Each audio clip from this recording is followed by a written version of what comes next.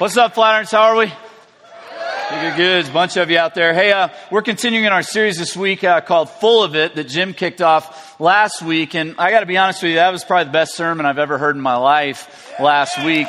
And I've heard Jim preach more than anybody else in the room. I've heard him preach literally hundreds and hundreds and hundreds of times. And what you guys got to experience last week is just kind of a window into one of the main reasons I was willing a little over 7 years ago to pick up my family and move them across the country. Because finding a leader worth following in today's day and age is really, really difficult. And Jim's willingness to hang on to grace and truth with reckless abandon makes him a leader that's really easy for me to follow. And so I'm just really, really glad to be here.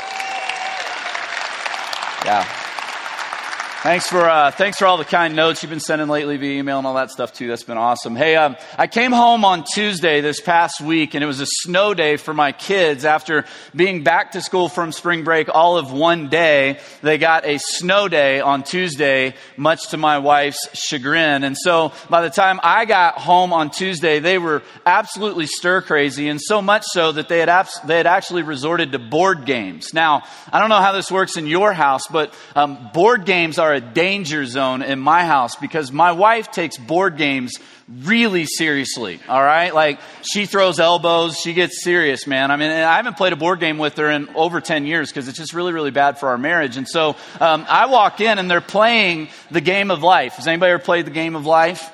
Yeah, I've never played this game in my life. When I grew up in my family, we mostly just played cards. We're a little bit more hardcore than board games. And so I walk in and I see that they're playing board games, and I cautiously kind of walk over and observe everything. And I sit about 5 feet away from the table, and I'm watching as Allie's trying to teach the 3-year-old and the 7-year-old and the 9-year-old how to play the game of life. And the 3-year-old's like grabbing everybody else's pieces and throwing them across the room, and they're hitting the 3-year-old, and it's just going really, really well. And so I look at Allie, and at one point I just go, how do you win the game of life? Like, what's the object to the game? And she's like, I don't have time to tell you right now. So I start reading the instructions, and here's the instructions straight out of the rule book of the game of life. When you've reached the end of the game, you must choose whether to retire at Millionaire Estates or Countryside Acres. I don't know if that's some sort of sick and twisted old folks home where they're really mean to you. I don't know what that is.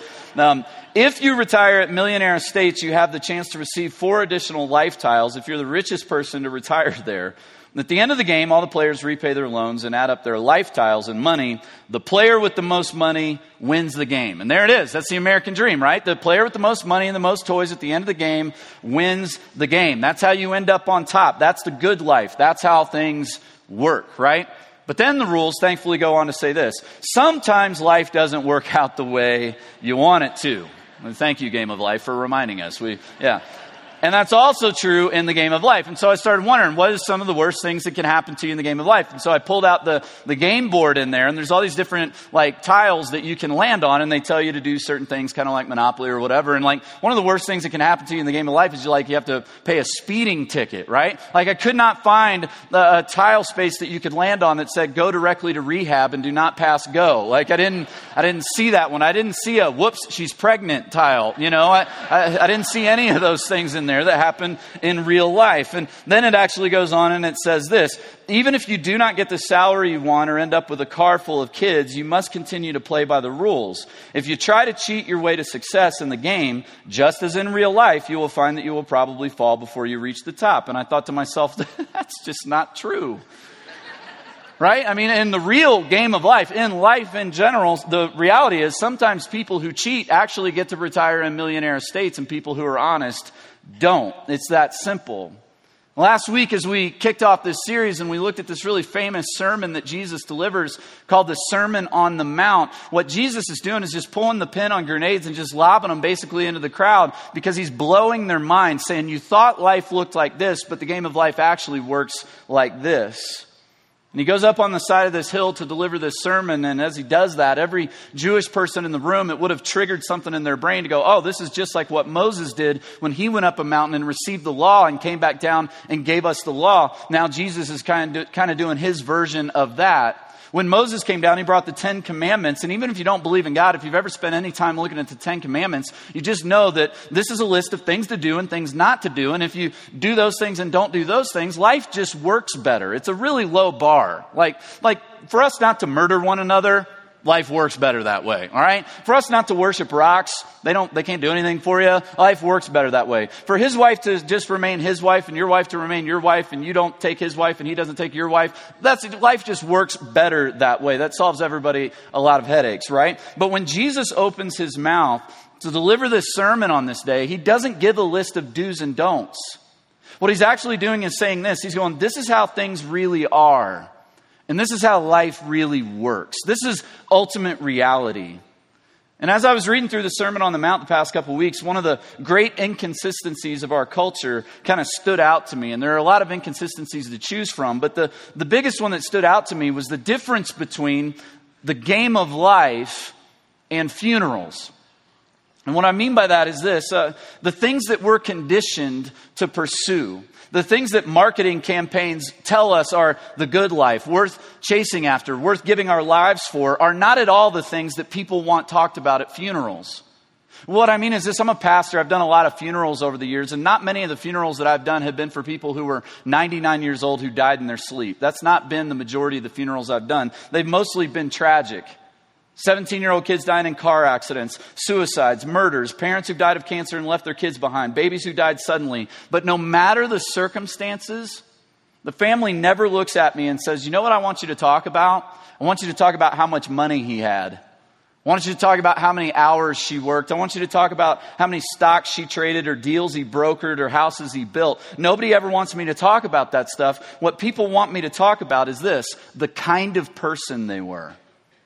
The kind of person they were. They want me to talk about the essence of the person that they loved, regardless of their circumstances, regardless of their bank account, and regardless of the kind of cars they drove. They want me to talk about the kind of person they loved was.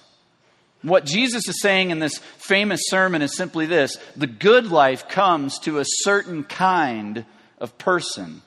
And what he's saying is so shocking, so counterintuitive, so countercultural, so different than every other major teacher and philosopher of his time and day and age was saying, that most people 2,000 years ago walked away scratching their heads going, that can't be the way that life works. And most people 2,000 years later do the exact same, walk away going, that can't be right.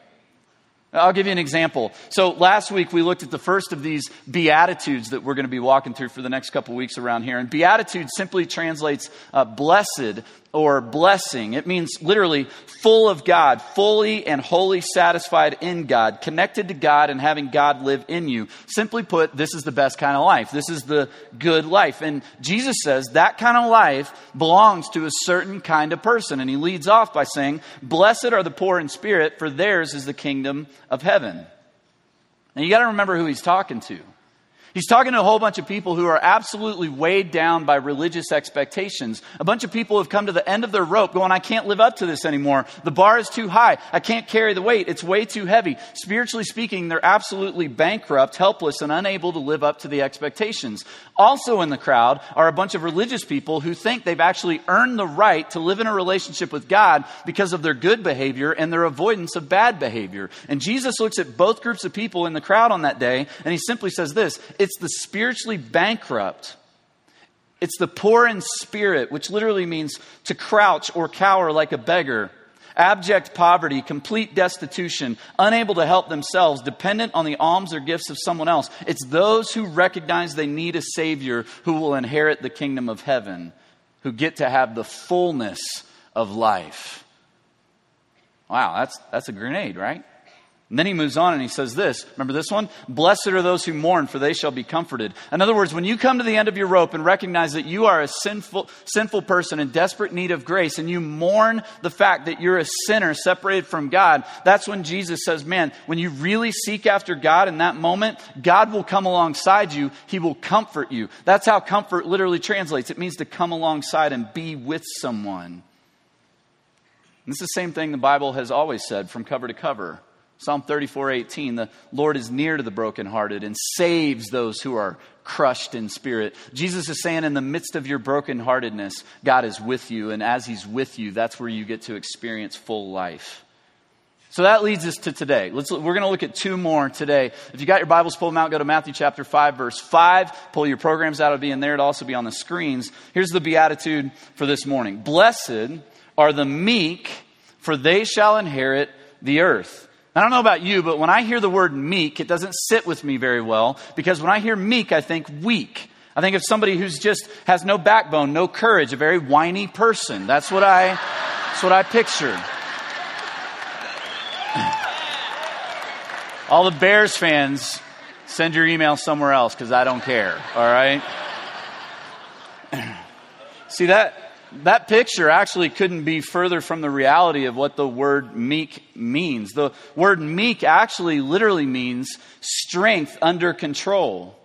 It means gentle, but not gentle because you have no choice. It actually means gentleness in the midst of strength. It means someone with great strength, but their power being harnessed. The word was actually most often used to describe bridled war stallions.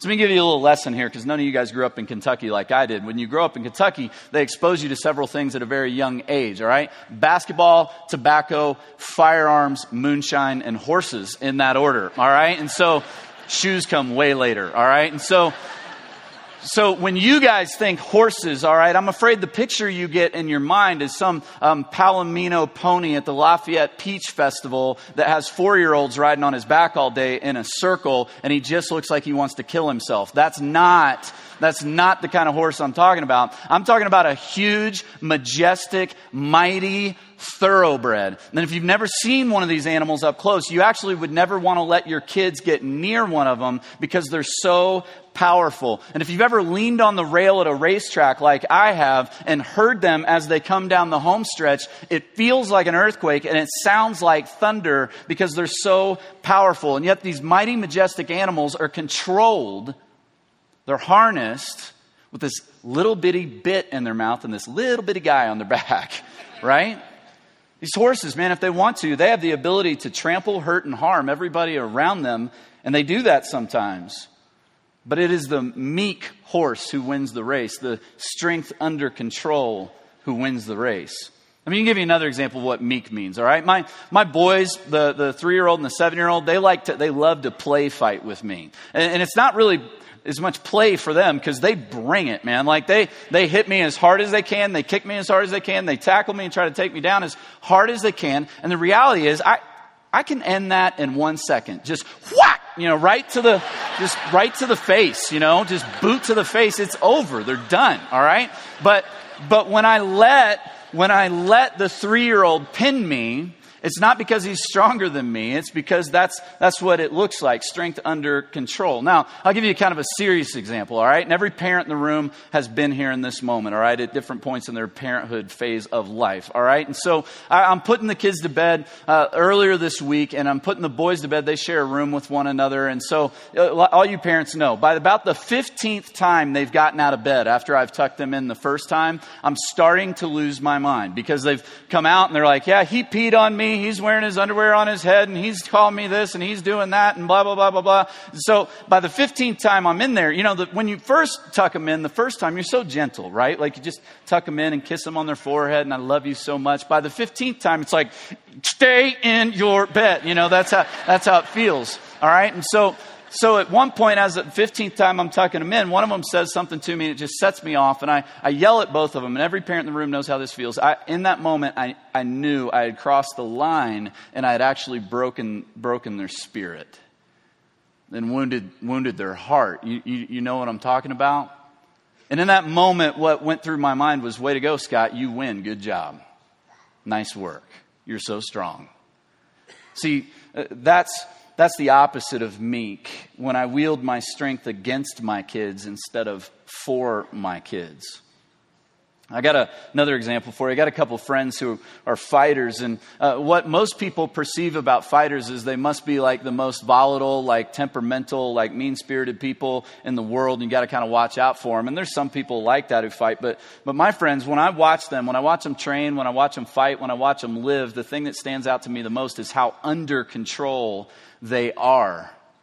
Strength under control. I mean, think about what it must be like to be able to kill anybody who smarts off to you and not do it, right? Like I'd be in jail if I had that ability. But when I watch, that's what I see is guys who are under control. And it's often the guy who's the most under control who wins the fight. The most disciplined and the most under control wins. And that's meek.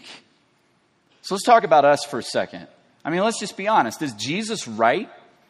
Is Jesus right when he says this is how things really are and this is what ultimate reality is and this is how life really works? Is this kind of person, the meek person, the one who really will inherit the earth, as he says? And when he says inherit the earth on this day, the people that are listening to him, they think about the ground under their feet, because the ground under their feet is famously known as the promised land, and it's been taken from them by the Romans. It's been taken from them. And what Jesus is trying to remind them of on this day is simply this: the land under your feet was given to you. You inherited it. God knocked down walls and gave it to you. And he says, likewise, in the future, when I restore things, when I make all things new, when I restore this earth to the way it was always intended to be, it will be the meek who will inherit the earth. And that's upside down to us. That's not the way we think the game of life works, because we're conditioned to fight for everything, to throw our weight around, to step on people, over people, and get our way. Jesus says, listen, that kind of person is not full of the good life, because that kind of person, their satisfaction is dependent on always being in control, always getting their way, and always coming out on top. If you think about it, Jesus is the ultimate example. He's the ultimate example of what it looks like to be meek. Paul said this about Jesus in Philippians 2, 5 through 8. Look at this on the screen. Have this mind among yourselves, which is yours in Christ Jesus, who, though he was in the form of God, did not count equality with God a thing to be grasped. That word grasped literally means leveraged. But instead emptied himself by taking the form of a servant, being born in the likeness of men, and being found in human form, he humbled himself by becoming obedient to the point of death, even death on a cross. In other words, Jesus didn't leverage his strength against people. He leveraged his strength for people. That's the way Jesus used his strength. That's the definition of meek. So let me ask you this. How does your strength show up? Where and when does your strength show up? Does it show up in what you do to people or what you do for people? Does your strength get used to help people, love people, and gently lead people? Or does your strength show up in how you control people, run over people, and manipulate people? If so, let me ask it this way. How's that going for you? How's life? Because Jesus says that's not the good life. Peter, one of Jesus' most famous and maybe most temperamental followers, witnessed Jesus in perhaps one of his most meek moments. On the night that Jesus was arrested in a garden, Peter was there with him. All these soldiers come to arrest Jesus, and Peter, being bold as he is and courageous as he is, grabs a sword, picks it up and tries to chop off one of their heads, misses and cuts off this dude's ear. And in that moment, Jesus looks at Peter and says this: put your sword back in its place.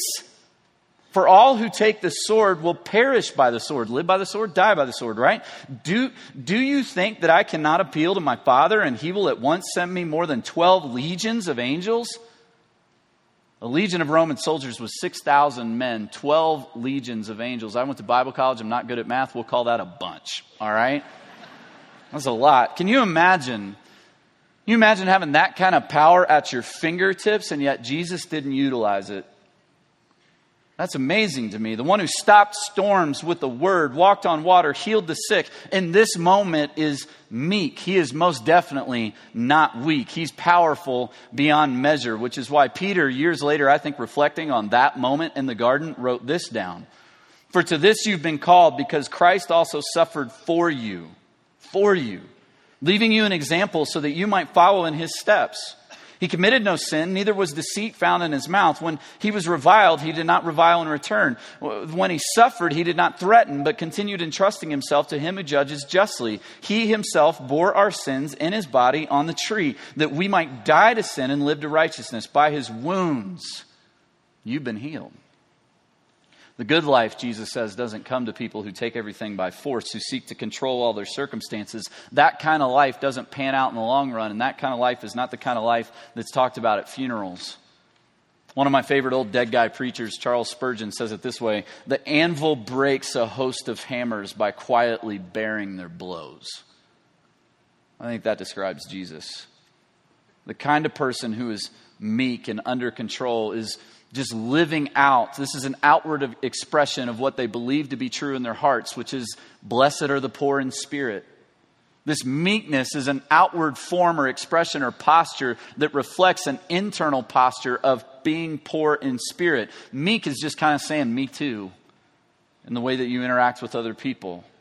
This is a person who recognizes they cannot heal themselves, but rather, as Peter says, by his wounds, by Jesus' wounds, you've been healed. See, that's why today this ties into baptism so well. You walked in here today, some of you maybe for the first time, you've never seen this before. You're like, why are there hot tubs down front? What's happening today, you know? This is baptism weekend around here, and it's always a big party. And what you're going to see here in a little bit is a bunch of people go down front here and get dunked fully underneath water. And the reason that we do it that way is because that's what was done in the Bible. And being dunked fully in water is a beautiful picture of three things: Jesus' death, burial, and resurrection.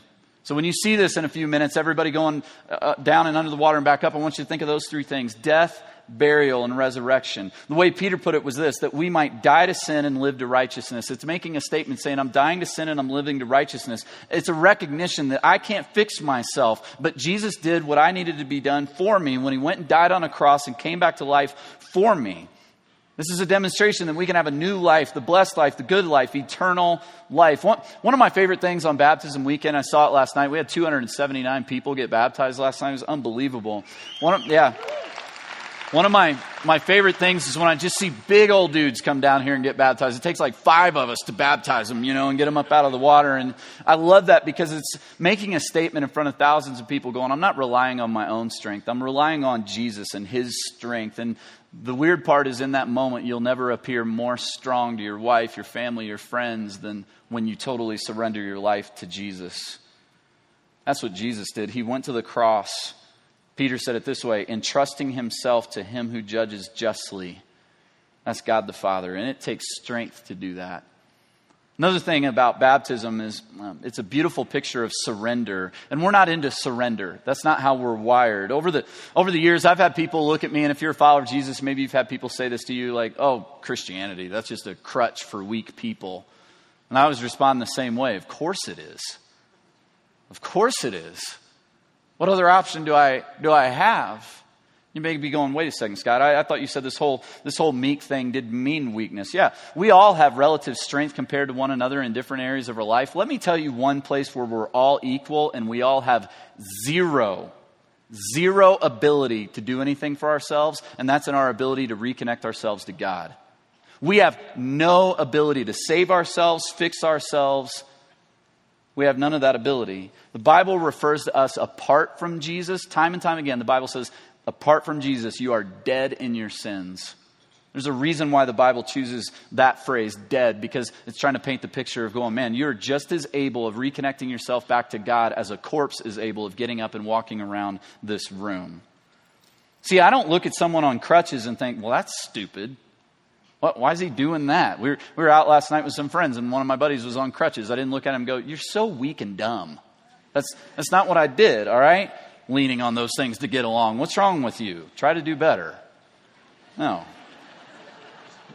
John Piper said it this way: people don't in general think that crutches are bad things. Why does a crutch become a bad thing when it's Christianity? If Christianity is a crutch, then it's only good for cripples, right? And that's why it bothers us. Look at this. And so it is offensive to our self-sufficiency to label Christianity a crutch. See, self-sufficiency and blessed are the poor in spirit, two different things. Relying on your own power and strength, not the same thing as being poor in spirit. Jesus goes, it's actually the poor in spirit who inherit the good life. It's not those who think they're so self-sufficient. I love the way Jim put it last week. I'm just one beggar telling another beggar where to find food. It's the exact same thing this week. I'm just one broken, crippled person trying to tell another one where they can be restored and who can heal you and who can stand you up. And that person is not yourself. His name is Jesus. C.S. Lewis said it this way: the change which I most need to undergo is a change that my own direct voluntary efforts cannot bring about. Everything which really needs to be done in our souls can be done, watch this, only by God. So Jesus says, blessed, full are those who recognize internally that they're poor in spirit, and then externally live out a life of meekness in the way that they treat one another. And then he moves on, Matthew 5:6, and just lobs another one into the room when he says this: blessed are those who hunger and thirst for righteousness, for they shall be satisfied. You got to understand, when he uses the word hunger, he's speaking to a bunch of people who know what that feels like.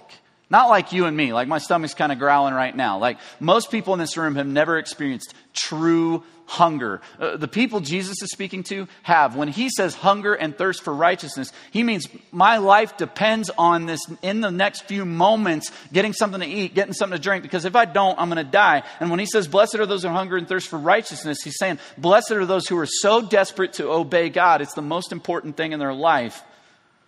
And when he says hunger and thirst for righteousness, righteousness literally means to do what is right. And this is really important. Please don't miss this part. What is right as defined by God. Not defined by you, not defined by me, but as God defines it. In the Old Testament, there's this famous verse, Psalm 42. If you grew up in church, you probably heard it before. As a deer pants for flowing streams, so pants my soul for you, O God. My soul thirsts for God, for the living God. And what we've done is we've Christianized the whole thing and taken like a little picture of Bambi and put it on a coffee cup and went, as the deer pants for the water, so my soul pants for you. No, that's not the picture that David was trying to paint when he wrote that. What he was trying to paint was a picture of an animal desperately crawling through the desert with a swollen tongue and totally emaciated on the edge of death. David knew what that felt like. That's why he wrote again in Psalm 63:1, as he was in the desert being chased down by his enemies, he said this, "O God, you are my God, and earnestly I seek you. My soul thirsts for you. My flesh faints for you, as in a dry and weary land where there is no water." See, Jesus is saying today, blessed are those who are desperate, that their deepest desire is for God and to obey God. And again, Jesus is the best example of this. Listen to what Jesus said. He said, my food is to do the will of him who sent me and to accomplish his work. The thing that filled Jesus up the most, the thing that satisfied him the most was to do what God the Father told him to do. And now he's saying in this sermon, go and do likewise. Blessed are those who hunger and thirst for righteousness. Why? Because they will be satisfied. We talk about this all the time around here. We all have hunger and thirst for all kinds of surface level things. We all have surface level desires. We pursue people and things to fill us up. The problem is those things temporarily fill us up, but then they leave us empty. We talk about it all the time. Don't try to get from anyone or anything what you can only get from God. Don't make a good thing an ultimate thing. When you do, that thing ultimately becomes a destructive thing. We talk about that all the time around here. So Jesus is saying, no, direct your thirst to God. And when you do, you'll be filled. You'll be satisfied. You'll have the good life. He doesn't say the easy life, but you'll have the best kind of life. The kind of life where you can be satisfied despite your circumstances, despite how difficult and oppressive and painful your life becomes. You're tapped into someone who never runs out and who never runs dry. So let me put these two things together, all right? Blessed are the meek. Blessed are those who hunger and thirst for righteousness. Let's put those together in kind of Scott terms, all right? The way I would phrase it would be this. It takes absolutely no strength to live an unbridled life. It takes absolutely no strength to live an unbridled life, to do what you want, when you want, to whoever you want. You know what we call someone who lives like that? Selfish. And a whole bunch of other things, right? You know what takes strength? What takes strength is this, to acknowledge that just because I want to do it, just because I desire to do it, I may feel like I was born to do it, doesn't mean that I should do it. My favorite line from that song that the band sang earlier is this, when what you want is not what you need. How many of us have ever been there? How many of us would have been saved so much pain if we would have pursued what we need as opposed to what we wanted in the moment? See, doing what you want whenever you want is not only arrogant, it's weak. It's dangerous for you and everybody else around you. It takes strength to admit, and this is the first step of recovery, a lot of us know this around here, that there is a God, and by the way, I'm not him. Maybe, just maybe, the creator of the universe knows how life works best. Actually knows what the blessed, good life looks like. It takes strength to pursue obedience to God as opposed to whatever I might have in mind in the moment. Well, let's just be honest. If we'll just let our guards down for a second, you can even put Jesus over here for a second. Let's just talk for a second, all right? Our experience teaches us this. The game of life teaches us this. I'll give you a few examples, all right? Every guy in the room who's married struggles with wrong woman attraction. All right? Someone catches our eye, and then that moment, there is a crossroads. What do you do in that moment? And what I've learned is this. When I choose the path of obedience to God, life works better. When I choose not to be a slave to my sexual desires, but rather to pursue obedience to God and express myself sexually in the context that God says is best, which is in my marriage with my wife, life works better. We know this. We're not going to do a show of hands, but if I did, I bet that 3/4 of the room would raise their hand when I ask this question. How many people's lives have been blown up because of someone else's unbridled sexual expression? Right? See, when I choose the path of obedience to God as opposed to being a slave to my anger and just sinfully flying off the handle with my kids or everybody else around me, life works better. Listen to this. The weakest person in the room is the one who's going off on everyone. The weakest person in the room is the one who's just running over everybody else in the room. When I choose the path of obedience to God instead of being greedy and live out of a generous place in my heart, life works better. How many of us have been blown up by somebody else's greed? Right? We could go on and on and on. Maybe, just maybe, Jesus knows what he's talking about. Go figure. So that when Jesus points us towards something, when he says, listen, this is the way you should handle money, this is the way you should handle sex, family, work, worship, whatever it is, please understand, it's not because Jesus is trying to take something from us. It's actually because Jesus is trying to give something to us. Even go back to the Old Testament, those 10 commandments, those were not conditions for God's love. Do this so that God will love you. Those were confirmation of God's love. You know how I know this? Because I give my kids rules. I don't give your kids rules because I don't love your kids, right? You give your kids rules because you love your kids. That's confirmation of your love. See, what we're chasing after and what God wants us to chase after is obedience even when we don't understand. That's what every parent wants out of their kids, right?